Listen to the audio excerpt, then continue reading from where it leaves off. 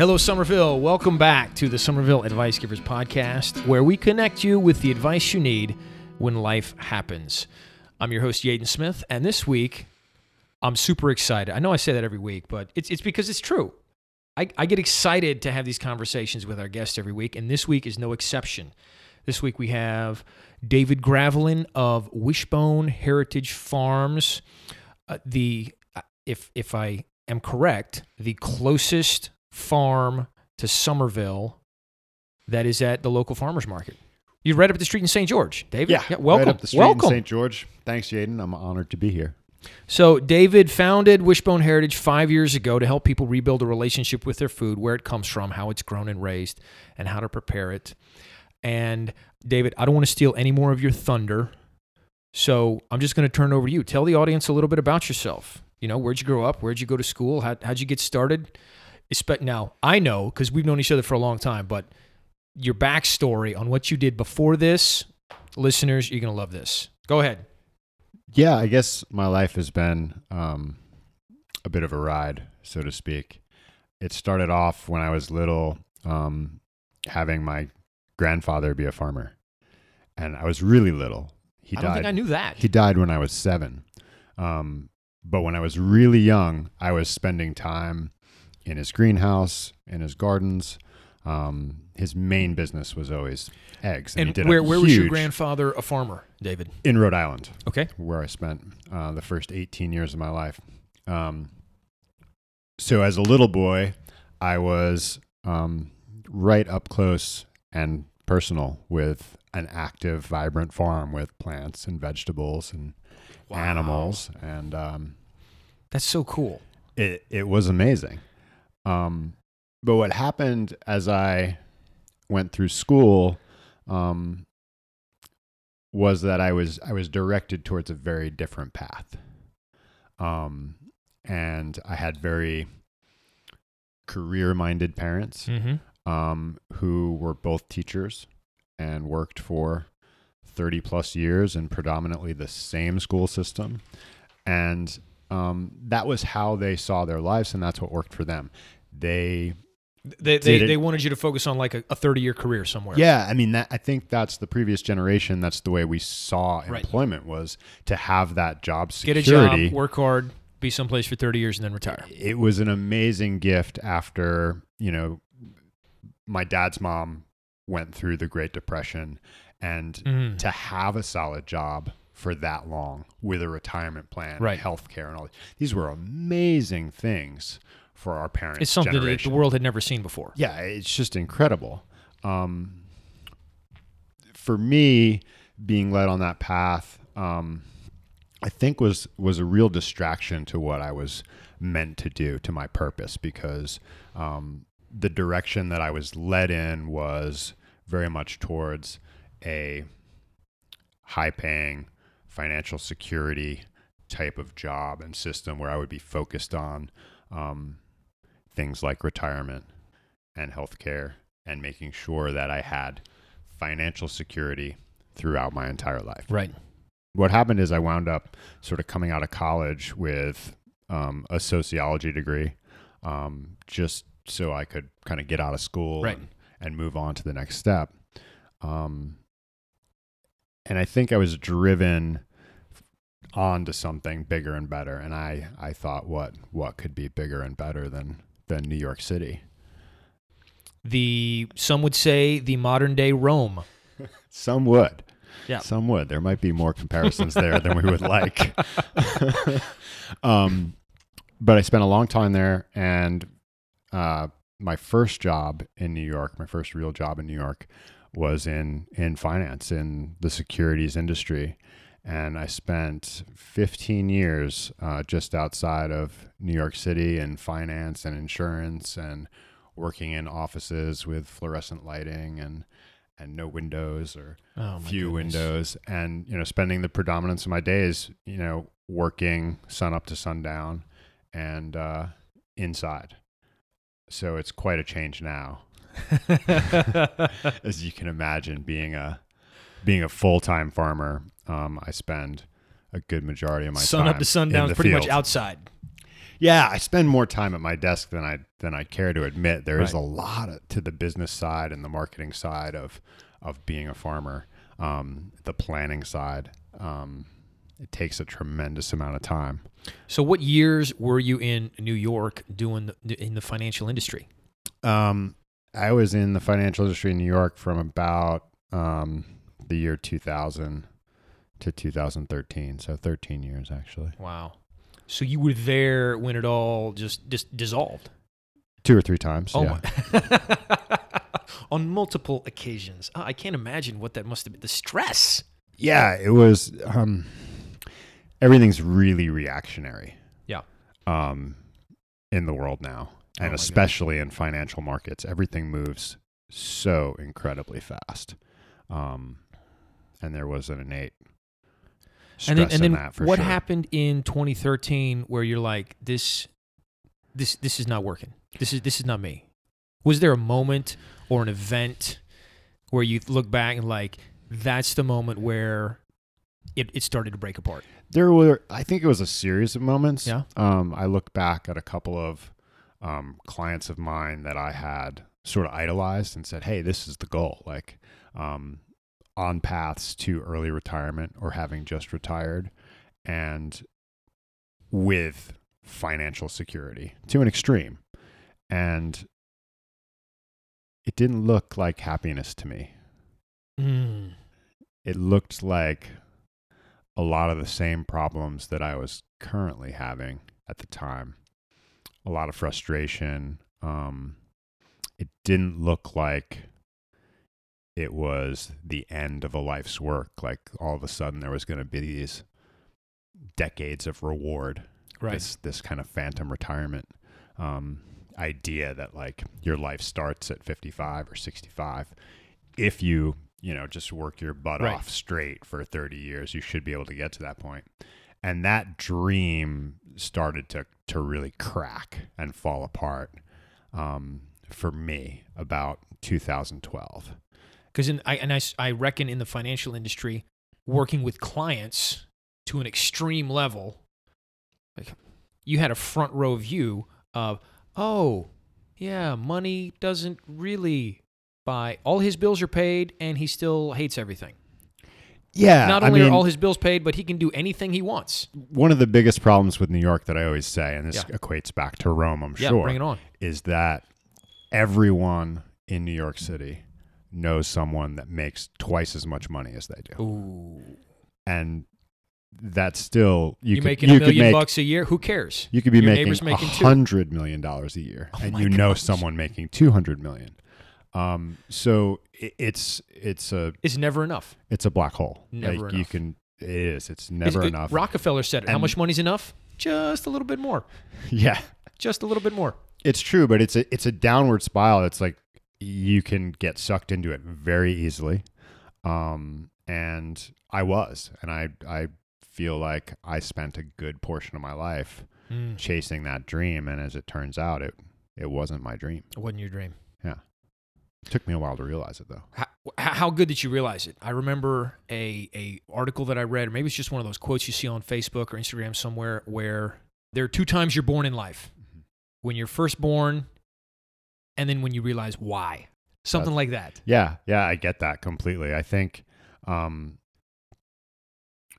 when my focus started to shift when I was in New York, I was really just saying to myself, like, there's got to be a better way. Yeah. That was the key moment, was I got to do this differently, because right now life isn't adding up to where I want it to go. So I had to make some really hard decisions to change my business at the time and allow myself back into my life, because my work had really owned me. And that started a wild ride.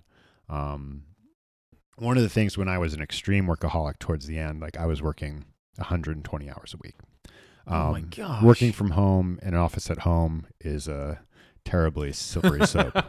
When you can have an idea at 11:30 p.m. and hop on right to your desk and start working on something, plugging away, and all of a sudden the hours. There are just only fly by. 168 hours in a week. Yeah. It was work, sleep, That's work, 4 sleep. hours of sleep So my commute was, from my bed, 25 to your steps. desk. And I would stop at the coffee pot, Oh my gosh. hit the desk, and it was pretty much the same on the way to bed. So it was a lot. But when I started to really create a break and reinsert my personal time, my first thing that I recognized was, hey, what am I still doing that is really part of me, that resonates with me? And I would always, without fail, every week, take a couple hours to do some cooking in the kitchen, to fire up some food, to prep some meals for the week. Might have been healthy, might have not been healthy, but it was fun for me, and it was always something that I did, no matter how busy I was.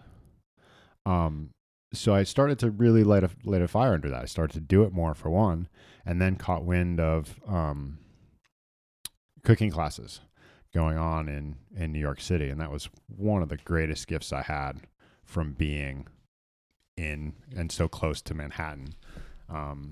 Was the Institute of Culinary Education there ran a phenomenal recreational program with literally hundreds of cooking classes you could choose from. And I started taking, one a week in the evenings. And then after my first few, I caught wind of this like sort of like master's class that they did. That was 5 days in a row, like 10 to 3. Middle of the day. Middle of the business day. During the week. And I caught wind of that, and I really wanted to do it, but I didn't see how it would be possible. And a little book crept into my life called The 4-Hour Workweek by Tim Ferriss. Nice. And it taught me to really challenge the rules. So what I did was I got up really early, and I started sending emails to everybody in my work life that I thought would email me that day, or have something for me, or give me something to do. Right. And I gave them something to do, or to follow up on. Oh, nice. And then I left. And I went to cooking class for 5 hours in the middle of the day. And then check your email when you got back. Check my email when I got back. Late at night, usually. Might stop for a drink on the way back from cooking class. And at like 7 or 8 at night, they'd get another email from me on the same day. Started at 5 a.m., ends at 8 p.m., like, oh my gosh, David's been working all day. All day. He never quits. No one would ever think, hey, where was this guy in the middle of the day? Was he at the ballpark? Was he in a cooking class? No, he was working at his desk. And it showed me that I could really mess with the rules, and that That's awesome. I could decide That's awesome. how to live my own life. And that was an incredible realization for me. But what happened next was really huge step. I decided to take my show on the road and do some traveling. Okay.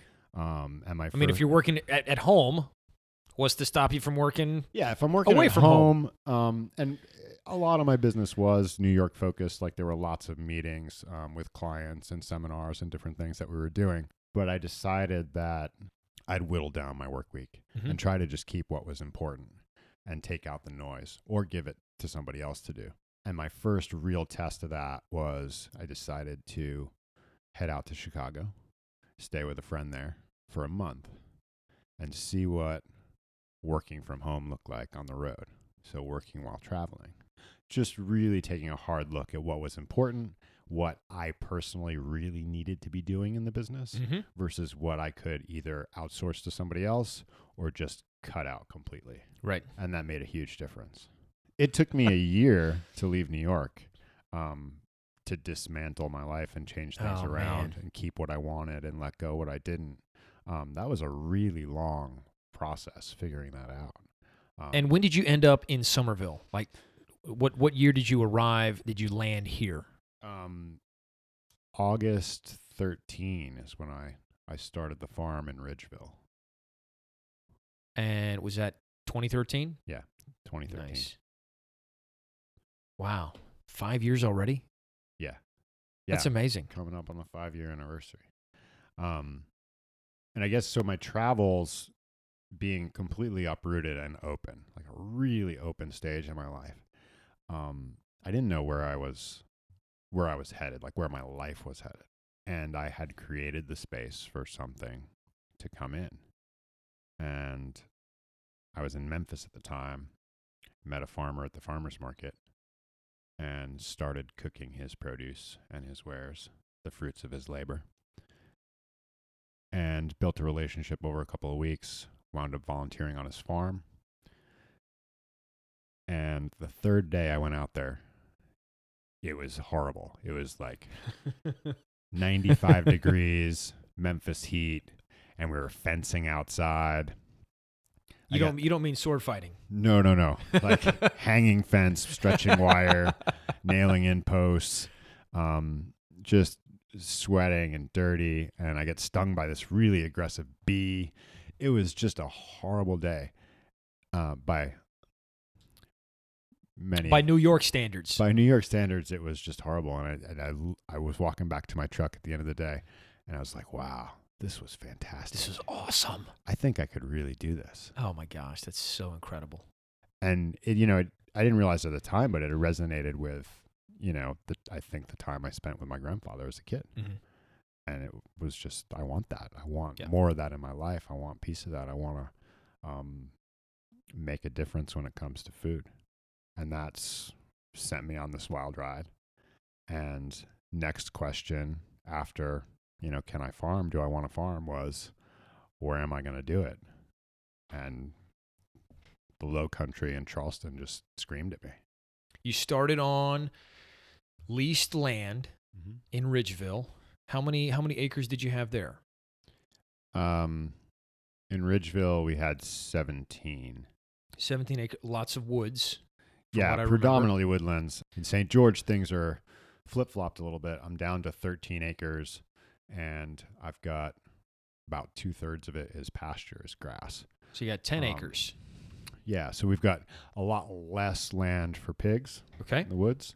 So I've been downsizing, focusing my herd there, we'll say. And at the same time, I've got a lot more grass, which is a huge opportunity. So we've been growing a flock of sheep.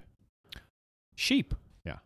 Let's jump into that for just a minute. What all do you farm for listeners who haven't seen you at the farmer's market? So predominantly, our main businesses right now are eggs, chicken, pork, and we partner with another local farm, Solo Verde Meats, to bring grass-fed and finished beef to market. The core ethos of the farm being as organic as we possibly can, right? And certainly antibiotic-free. You definitely have your work cut out for you, David. But I know that y'all are doing awesome things there at Wishbone Heritage, and I'm thrilled that you're here in the area. So here's what I want to move into next is, as an expert in your field, and I'm going to let you define what your field is. I'm not going to make that decision for you, right? Thank you. Well, whether it's farming or, a previous career, whatever. What would you say to the average person, some pieces of advice to the average person that could improve their life? Absolutely, Aiden. My first piece of advice is to sow seeds. As a farmer, I see seeds as incredibly powerful tools. In my first year at the farm and in farmers markets, we'd joke around when we had a good day at the market. Some other vendors might ask, "Oh, how was your day? How was your day?" And I would kind of roll my eyes and just say, "Oh, just sowing seeds. Hoping to have a bigger business day in the future. We're just sowing seeds." And I chuckled to myself at the time because what I was doing back then was filling a huge need in the community. So there was a lot of demand, and business was really good from the get-go. Costs were also extremely high, but business was good. Sales were good. And I don't think I realized then that I really was sowing seeds in the community and really building a network of customers and of support. But this time of year in the spring, I think we need to sow seeds for our businesses. As a farmer, I am sowing seeds almost every 2 weeks year round. Right through the winter, I sow seeds. We grow grasses, legumes, plants on pasture for our animals to eat. This is how I offset feed cost, is by using and leveraging the power of seeds. And you think about it, these little tiny amazing gifts become some enormous plants that in turn can create thousands of seeds from just one. And the amount of leverage that that gives us in life, whether they're plants or whether they're more figurative seeds, I think is really incredible. So sowing seeds, planting seeds. I read somewhere that you can count the number of seeds in an apple, but you can't count the number of apples in a seed. Absolutely true. Right? Like you have no idea how a seed is going to exponentially grow. Absolutely. You can't count it. That's awesome. Sow seeds. Number 2, I think probably resonates the most with me is to eat well. Eat well. And I thought I was doing a really good job at this up until last year. I almost predominantly would eat proteins only from my farm and vegetables from other farms locally in the area. But every once in a while, I'd cave and visit Five Guys. There you go. French fries. It's hard to duplicate those French fries at home. Oh, it's really difficult. But what happened in my life is that I started having a bunch of symptoms late last year that I wasn't happy with. Like I had a lot of brain fog and I just wasn't clear. My memory really wasn't up to par. And I know I'm getting old. I just turned 40, but something wasn't right. And I wound up getting a food allergy test done in November. And I thought I was eating healthy. And I thought I was a really healthy person, actually. It turned out that my digestive system was not processing food well. And I was pretty highly allergic to 25, Please don't tell me you were allergic foods. To eggs. I was. Oh my gosh. And here's the thing, Aiden, is that being an egg farmer, I had abused the privilege of eating eggs. I was eating 5 eggs a day. Yeah. Every day. It was eggs for breakfast and then a couple hard boiled in the afternoon. And it's not a true allergy. It's something that I've worked really hard to heal. Gotcha. Okay. Okay. Because now my stress level went down. My digestive system was not processing the proteins in chicken eggs correctly. It was overloaded. Because I had overloaded it. So I guess when I say eat well, I really mean that we take food into our bodies at least 3 times a day, every day. Mm-hmm. And we put more food in our bodies and more drink in our bodies than we do anything else.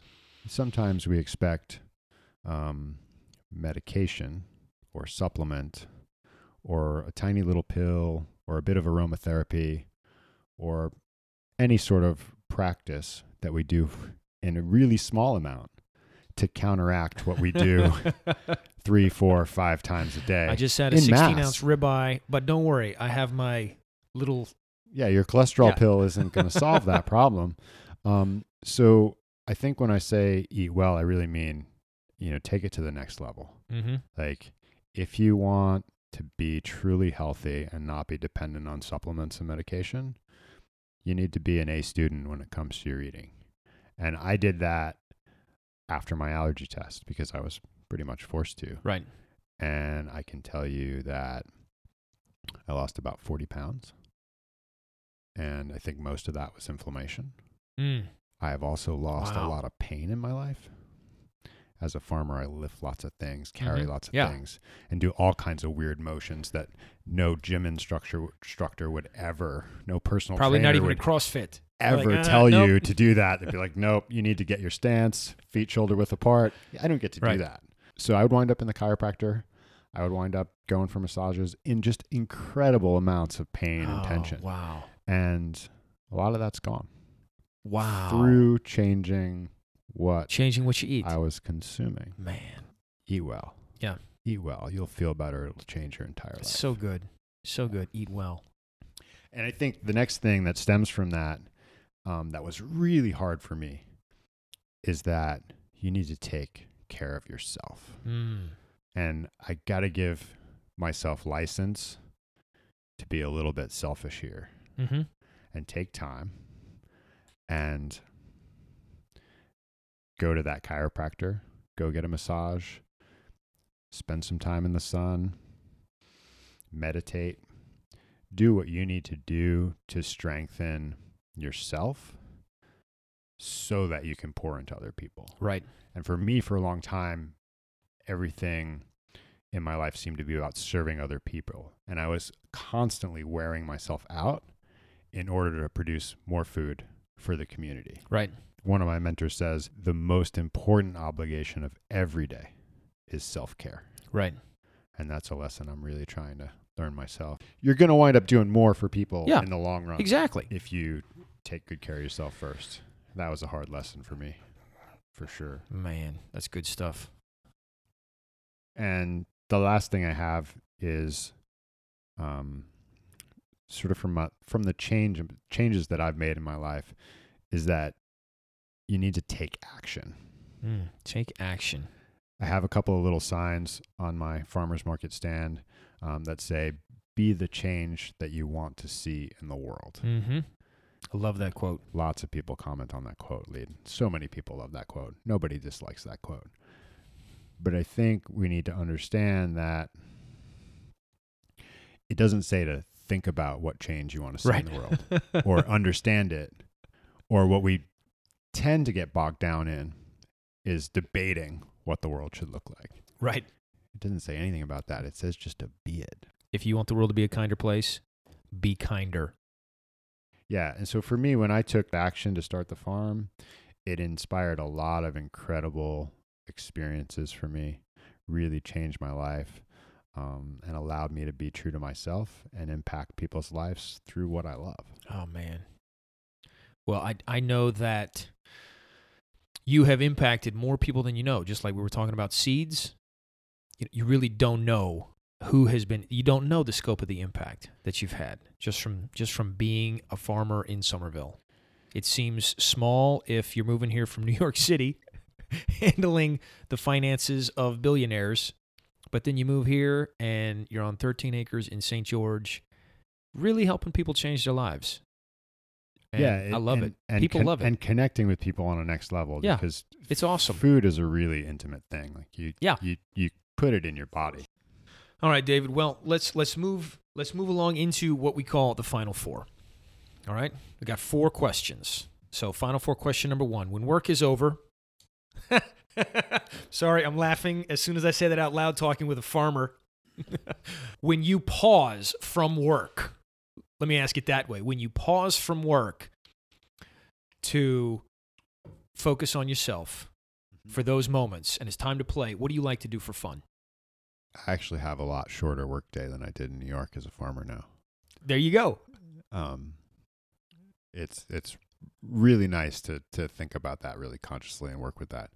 But the thing that I enjoy most is the same as it was when I was back in New York. I love to cook.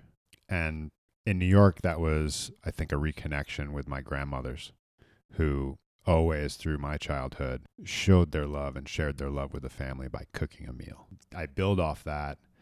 And when I cook, I get to cook something that I grew. You get to cook something that you grew. How awesome is that? Oh my! I cannot even imagine. It's incredible. And when I explain it to people, I really like telling it this way. I say, I make the best fried chicken in the world. It started 8 weeks ago when I ordered the chicks to make the chicken. And then I fed them every single day of their lives. Oh, I love it. And I rotated them onto new grass every single day of their lives. Yeah. And it culminates with, I am the one that picked up the knife. Right. I saw this animal's life through. I know exactly where this piece of fried chicken came from. That's what went into the fried chicken. Question number 2, final 4 question number 2. In the next 12 months, what are you most excited about? I'm really excited to connect with people more intentfully, deepen my relationships, and really get to go below the surface with people. I've spent a lot of time as a farmer being overwhelmed by the task of the farm.